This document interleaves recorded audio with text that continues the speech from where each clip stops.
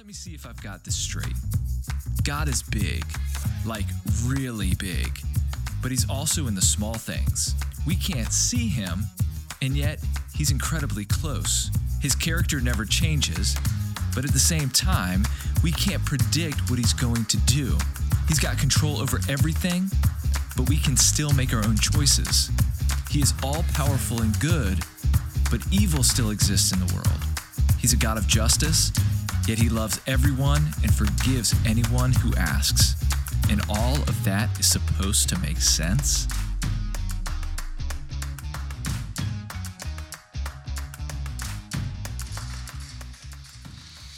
It's a good question, isn't it? That's all supposed to make sense? I'll tell you something that doesn't make sense, and I'm glad, and that's this. The generosity of the people of God expressed through this church. Let me just tell you what I'm talking about. At Christmas Eve every year, we take an offering and we give away what comes in to a partner outside of here, either in the local area or across the world. And this past year, we took an offering up that we were given to two of our church partners in the Middle East. One, a church in Beirut, and one in Cairo, Egypt. And this is what I want to tell you. This is unbelievable. You guys, this is what God did. We gave $260,000 to help these two churches do the ministry and the work of the kingdom. It is incredible. $250,000 for people that you don't know. And many of them you'll never meet, and they don't know you. That's a wild thing that God's Spirit compels us to be the church together. And I just want to say, I am super, super glad to be a part of this with you guys. So with that as kind of our start, let me catch you up on what we're going to be doing today for the next few minutes. My name's Jason. I'm one of the pastors here. And for those online, love to have you as part of this. For those of you in the room or at any of our campuses, Waxhaw, Ballantyne, we got Fort Mill outdoors today. So they get Jonathan and you guys get, well, at least you get like heat and indoors, so that's good. But every week, an outdoor service is happening at one of our campuses with live preaching and worship. So if that's better for you to be able to engage, we just want to make sure you know about that. But today, we're going to continue this series called God Doesn't Make Sense to Me. And the truth is, and my guess is that for many of us in this place, we've said those words sometime over the last 12 months.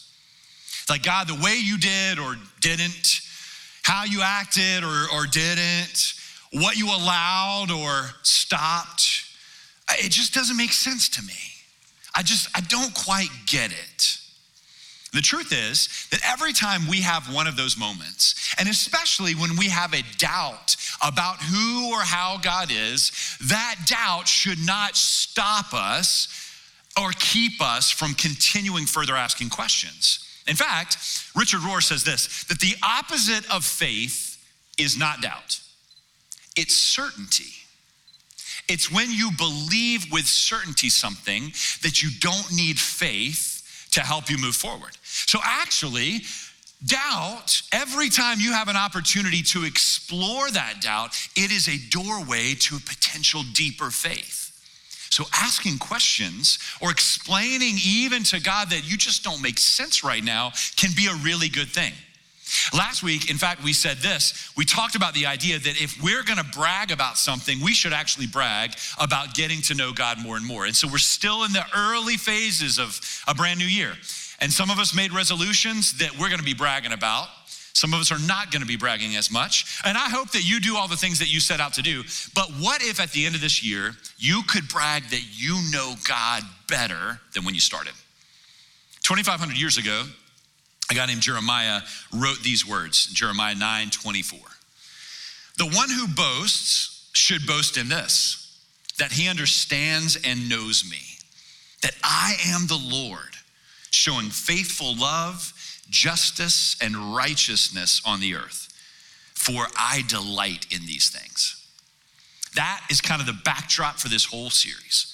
That in a world that desperately asks for and we feel compelled to bring action, maybe this year the best thing for us to do is start with understanding who God is, and let that inform what we do next. So today we are talking about two aspects of God's character that seem to be in conflict, seem to be in tension. On the one hand, we're going to be looking at God's justice, And on the other, we're looking at God's mercy. And it feels like someone who is all justice, which if you hadn't watched last week, you need to go back and watch that message. Jonathan did a great job setting this whole thing up to say that God is 100% everything that he is. So it's not like God is some smashed up ratio of a little bit of love, a little bit of justice, a little bit of mercy, a little bit of holy. He's 100% all of those things. And somehow, particularly what I want to show you today is that justice and mercy work together in perfect harmony. And before we go about trying to do justice, which the Bible commands us to do, to love mercy, which the Bible commands us to do, we need to know a little bit more about how God views it. So we're going to spend some time looking at God's definition of justice and mercy. I'm going to challenge us a little bit. Just know it. I'm going to push. I'm going to poke a little. And then hopefully by the end of our time together today, we'll be able to walk out saying, we understand maybe this much more about how God wants us to live this life that he's called us to as followers of Jesus. And maybe for you, you'll be able to walk out saying, you are drawn just one step closer into who God wants you to be. So we're going to start with this verse. There are tons of verses all over Scripture, Old and New Testament, about God's justice and mercy. We're going to begin with Psalm 103, and I'm going to ask if you're able, wherever you are, even if you're at home, would you stand up and we're going to read these words together. Psalm 103, verses 6 through 14. I'm reading from the CSB. And as you hear these words, I want you to listen for characteristics of God's justice and mercy. See what it says to you. It says, the Lord executes acts of righteousness and justice for all the oppressed. He revealed his ways to Moses, his deeds to the people of Israel. The Lord is compassionate and gracious, slow to anger, and abounding in faithful love. He will not always accuse us or be angry forever. He has not dealt with us as our sins deserve, or repaid us according to our iniquities. For as high as the heavens are above the earth, so great is his faithful love toward those who fear him. As far as the east is from the west, he has removed our transgressions from us. As a father has compassion on his children, so the Lord has compassion on those who fear him. For he knows that we are made what we are made out of, remembering that we are dust. Father, I pray that you would let these words and the truth of what you want to tell us about who you are speak loudly today to each of us where we are, and that we would have the courage to listen and to hear. In Jesus' name, amen. You guys can be seated. It's appropriate that we're talking about justice this weekend. As we mentioned, this is Martin Luther King Jr. holiday weekend, and MLK was a man who firmly believed in a standard, a definition of justice that was in line with God's own definition. A man who worked hard to see that come in a way that would be accessible to all people. And one of the things that's so important about him as a pastor, he, in a time when there was all kinds of temptation and pressure to use unjust methods to reach just means, he chose the way of God's justice. And that's really, really important. It's why he stands out and as a legacy for all of us who want to do justice work. But it's also important for us, if we're going to follow in those kind of footsteps, to be able to understand this definition of God's justice on God's terms, not on our own. Because that's really the question, is whose definition of justice are we using? When we talk about mercy, whose definition of mercy are we using? A real basic definition of justice, and you can understand this no matter how old you are, it would be this. Justice is people get what they deserve. Good or bad, punishment or reward. In a just world, you get what's coming to you. We talk about this all the time, like the law of reciprocity. That the universe, our communities, our relationships, whatever, it should just get what you've earned. And that's justice. And in a perfectly just world, regardless of someone's background or how they got to that moment, regardless of the things that could separate and cause division, everybody would get exactly what they deserve. That's what justice seems to mean. And for us, that desire for justice is actually a clue. It's a clue to the fact that we are made in God's image. The reason you and I want that, the reason we get angry when someone acts unjustly toward us or towards anybody else is actually because we're made in God's image. If you were not actually fashioned and formed after the nature of God, we probably would be way more like the natural world that's just the strong win. Strong eats weak, right? It would just be the law of blood and claw. And yet we believe as humans that there is such a thing as justice. Same with mercy. We believe that some people deserve mercy. The problem for us is we have a real difficult time knowing when to give which one. And it's largely based on the fact that our understanding of justice, it has got some flaws in it. I want to show you a picture. You know Lady Justice, the statue that adorns many of our court systems? This comes from an idea of justice that's been true in human culture all throughout time. Even like the Roman ancient culture had someone named Justitia. And the way that they view this person, you know it, it's a woman with scales in one hand. And those scales represent the balance of getting what you deserve, good or bad. And then she's blindfolded because that's to show that we are unbiasedly offering that. And then she's got this real curious thing. There's a sword in her hand. Now, the sword is meant to show the authority that justice has to execute whatever is deemed right. But I think that's actually a clue to how you and I often start to define justice. The sword, to me, represents violence. See, what I think about is this idea that many of us, we actually don't really want justice. When something is done wrong, what we want to do is get rid of this negative emotion of anger that we feel at being wronged or seeing wrong. We want to drain that emotion out of us. And what happens too often, and we've seen it this year, we saw it 2 weeks ago at our Capitol building, we've seen it at protests and riots throughout the country this year, that we too often leave justice and go straight for violence because I just want to stop feeling like this. And we allow this version, this definition of justice that's our own but not God's, to try to get applied. Same thing happens with mercy. We're just unable to consistently apply that. What we really want is mercy for me and justice for you, right? I mean, we can be honest. We're in church. Mercy for me, justice for you. When I was 22 years old, I remember going to this July 4th party. It was a really great party. Everything was right. It was at this apartment complex that had a great pool. There were grills going. The music was right. All the right people are there.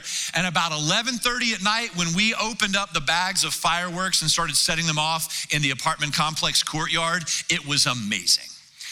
And right about the time the cops got there and were asking us about the legality, how much justice we wanted from firing these fireworks off, I'm thinking as a 22-year-old, like, who are these people that would call the cops on us? Like, we're just having fun. Like, what's wrong with you? How old are you? And then I was 32, and I had a baby and a dog. And at 9 o'clock at night, when these guys who clearly didn't have a job or a life started shooting fireworks, I've got the phone in the hand calling, right, reporting them. I wanted mercy for me and justice for you. Same thing happens when you're driving. My wife, Jessica, actually believes that we are our most true selves when we're in the car driving by ourselves. Or maybe she just means I am. But I think you'll get this. Have you ever been, you're driving down the road and it's the two lanes and the left lane is the one that everybody's got to be in. The right lane's going to end. And you see those jerks that like go flying past you on the right, knowing they have to get over on the left? You know what I'm talking about? You've seen them. You've probably been them before. And we're so angry at that. Like, how dare you get in front of me? until I'm in a city that I don't know very well and I'm caught in the right lane, or I'm late to pick up the kids or for whatever, right? And then it's like, come on, let me over, show some mercy. Everybody's got that story. Driving down the road, the car in front of you that's going 25 and you're screaming at, and the car behind you that's mad, and you're saying, give me a break. That's us. We want mercy for us, justice for you. Jesus told a parable, story about how this is true of human behavior. It's in Matthew 18, and I just want to tell you this story because I think it gives us some real insight as we begin to explore what mercy and justice, the interplay of those, look like for God, and how we should mimic those, how we should express those. I think it's real instructive. The story goes like this. There's a master who at the end of the year is gonna settle up all the accounts with his people. And he calls them in, and one by one, he's going through the servants, and he's asking them how much they owe. And he gets to this one servant, and the guy, I don't even know how this is possible. The guy owes, we're told, 10,000 talents. Or it's like $6 billion or something. Like an incredible amount that he owes to the master, probably gotten through some way of kind of skirting the rules. And this huge debt is around his neck. And the master says, there's no way you can, how did this happen? Here's what we're gonna have to do. I'm throwing you and your entire family in jail until you can pay this thing off. That's the only just thing to do. The master was owed it. The servant owed the master. The just thing to do, the way to reach balance, was to have the servant repay it. But the servant falls to his knees, and we're told he begs the master, please, just give me a little more time. Just give me mercy, please. Don't put us in jail. And the master has this moment of God-like compassion. And he tells the servant, you know what? Don't worry about it. I'll absorb the cost. You don't have to pay it back. The debt's canceled. Pretty amazing day. I mean, I can't even imagine owing $6 billion, but whatever that would be like, the guy walks out, and you can just see it. He's skipping down the road, whistling a tune. He comes across a guy who's renting a house from him, and the guy owes him 2 months' rent that he's late on.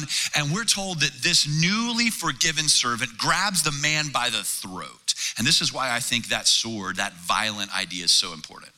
He grabs him by the throat, and you know exactly what that feels like because you've been there too. Where someone's done something wrong and I just wanna punch him in the nose. He begins to choke the person who owes him 2 months rent. How in the world could you get behind 2 months? That guy begs for mercy as well. Please, just give me a little time. I'll get it taken care of. And this newly forgiven servant, we are told, says, no. We're putting you all in jail until you can pay this back. Can you imagine that? Other servants hear about it, and they go and tell the master what's happened, and he brings him back in. And in a terrifying end to one of Jesus' stories that he's comparing the kingdom of God to, he says, this is what happens when you don't show mercy when you've been shown it yourself. He takes the servant and he throws him in jail, and he tortures him until every last penny is paid. That story works really well if you got small kids that you need to get their behavior managed, right? Just don't tell it at night, because the nightmares that come from being tortured in jail or choked.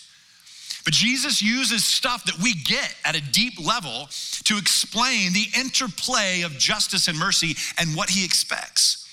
Was the master just within his rights to demand repayment? Absolutely. Was the servant just right to demand repayment? Absolutely. But in that moment, mercy was supposed to triumph. This parable, I think, is the filter for understanding what's happening around in our world today and our demand for justice. It shows us why and how we go about trying to apply our own definition to the situations that we deem deserve the law of reciprocity. But before we just think, what a terrible guy, and just blow on past that, I just want to ask you and me to pause right this moment and say, is there some place in your life that you're exhibiting this kind of behavior? Some place where you've been let off the hook, forgiven, shown mercy, and yet you're acting with someone else as if they could never repay that debt and demanding payment. For me personally, I grew up in the church, knew a lot about God, came to faith early, and then ran away from it as fast and as far as I could go. And it was interesting that there came a point where God just confronted me and engaged me with his mercy in a new way. And he said, it's here for you to take. And I chose to say yes. And I experienced the mercy of God and I came back to faith. And what I have realized, if I'm honest, and this is not, it doesn't feel good to admit this, but maybe you get it too. I fell straight out of being like the debaucherous rebel into the judgmental justice demander. And I looked at other people, demanded something from them that I was not willing or able to give before. Are you in that place? I think it's important for us before we go out and do justice that we stop and think about how does God view the balance of justice and mercy. Here's the thing. There is no standard of justice out there that God is trying to live up to. There's no ideal outside of him that God is attempting to look at all his own actions and say, is that just or not? Should I do that or not? God is, here's the definition of justice. God always does what is morally right because he is the standard of what is right. Flowing out of his infinite goodness and righteousness and holiness and some other characteristics we're going to talk about in the coming weeks, flowing out of that, whatever God does is right. It's always just. The problem is you and I look at it through a momentary filter. We only see this much. Or with our finite minds. And we go, but you allow that to happen and that doesn't seem fair.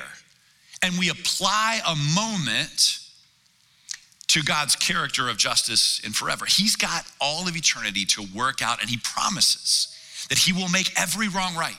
This is good news if you've been wronged in a really big way. He promises that one day nothing will go outside of justice because he himself is just, he's always balancing the scales. And here's his definition of mercy. Divine compassion, kindness, grace, and goodness to people in misery and distress, here's the key, even those worthy of punishment. Even the ones, especially the ones who deserve to get what they've earned. We have examples of God exhibiting this kind of mercy all over the Bible. It's crazy. Just real quick, Noah.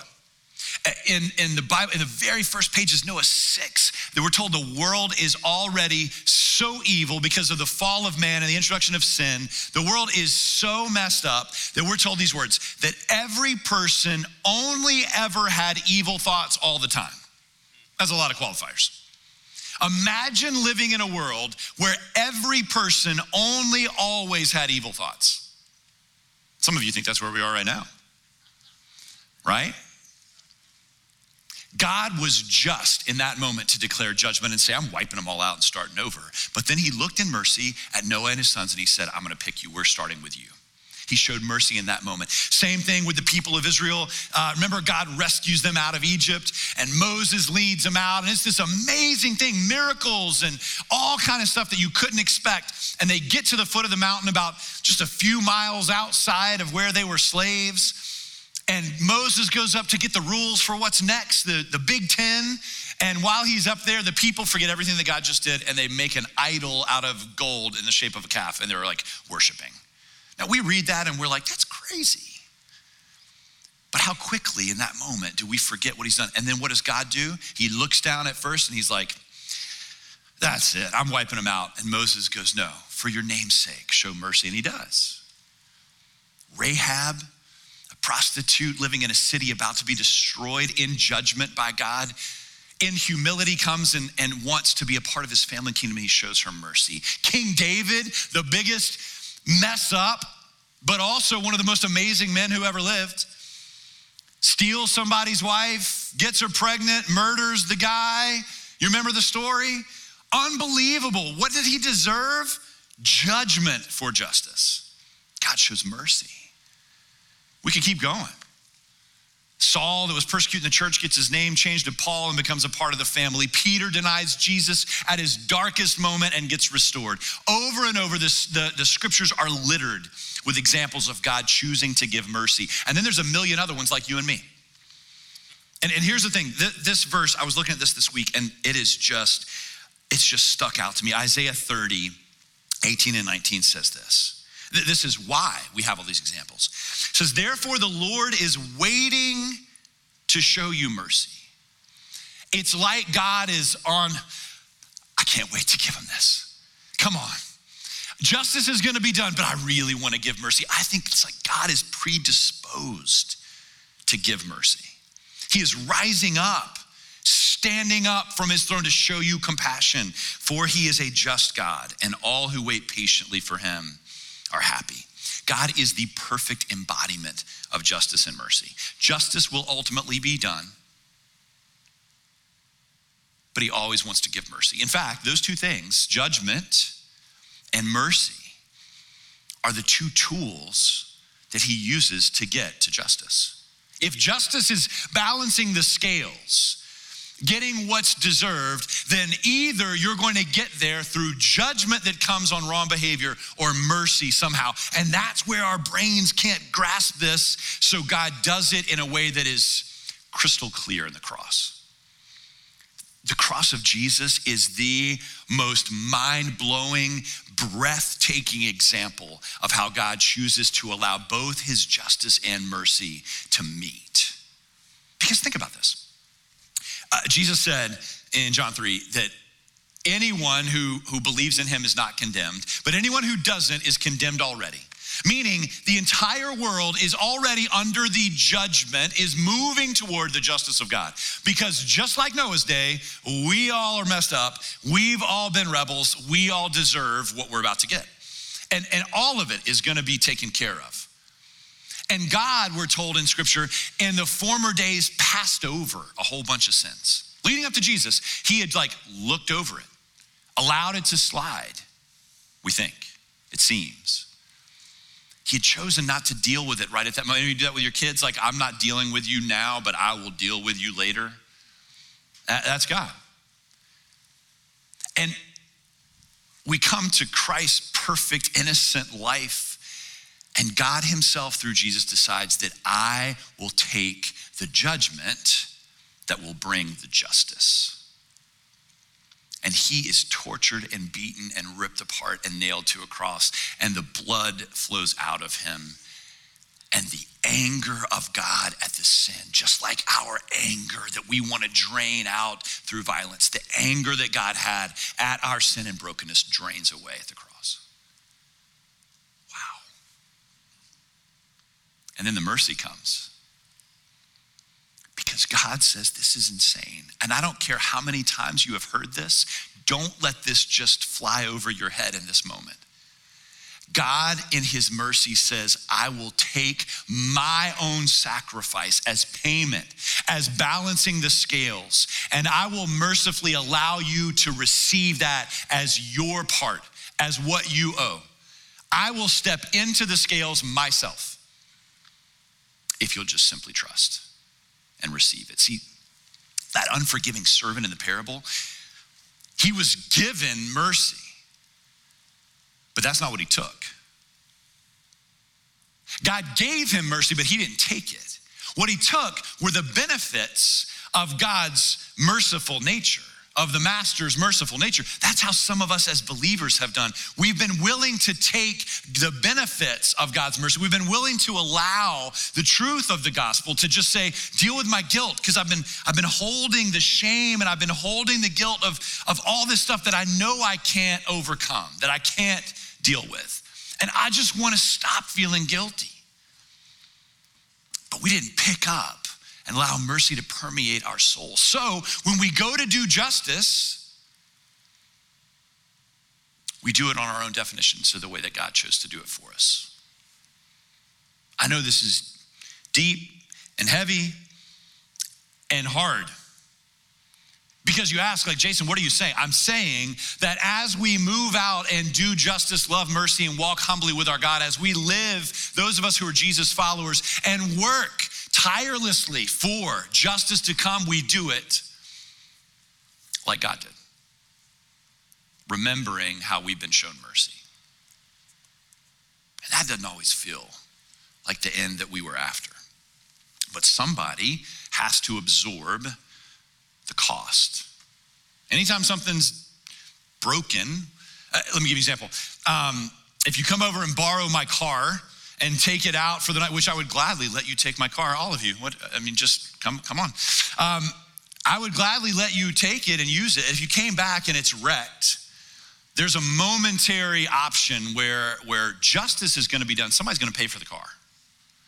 Either I'm gonna make you do it, or I'm gonna say, it's all right, I'll absorb the cost. That's what God in Christ did at the cross for every single one of us. So justice has been done. And every time through his mercy, he justifies a sinner who by grace, through faith, through trusting this says, I'll take that offer. I'll take your life, Jesus. Every time he's still just. This is what, whether you are 7 or 97 today, don't miss the chance to get in touch with the mercy of God. Because the question is, like, what's going in that scale?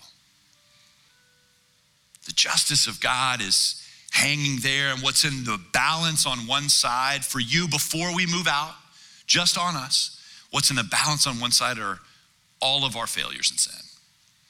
And you can put in the other scale either yourself or you can allow Jesus in that. That's mercy. This is the good news. This is the message that we have to give a world that says, but I can't wait to see that. And we move towards them and we say, I'll work alongside you, with you, but let's first talk about this mercy issue. Have you experienced it? So that's my question for us today. Before we go to application, I'm gonna wrap this up. I just wanna ask you this, like, would every single one of you watching in another campus in here, would you right now ask, what am I putting in the scale?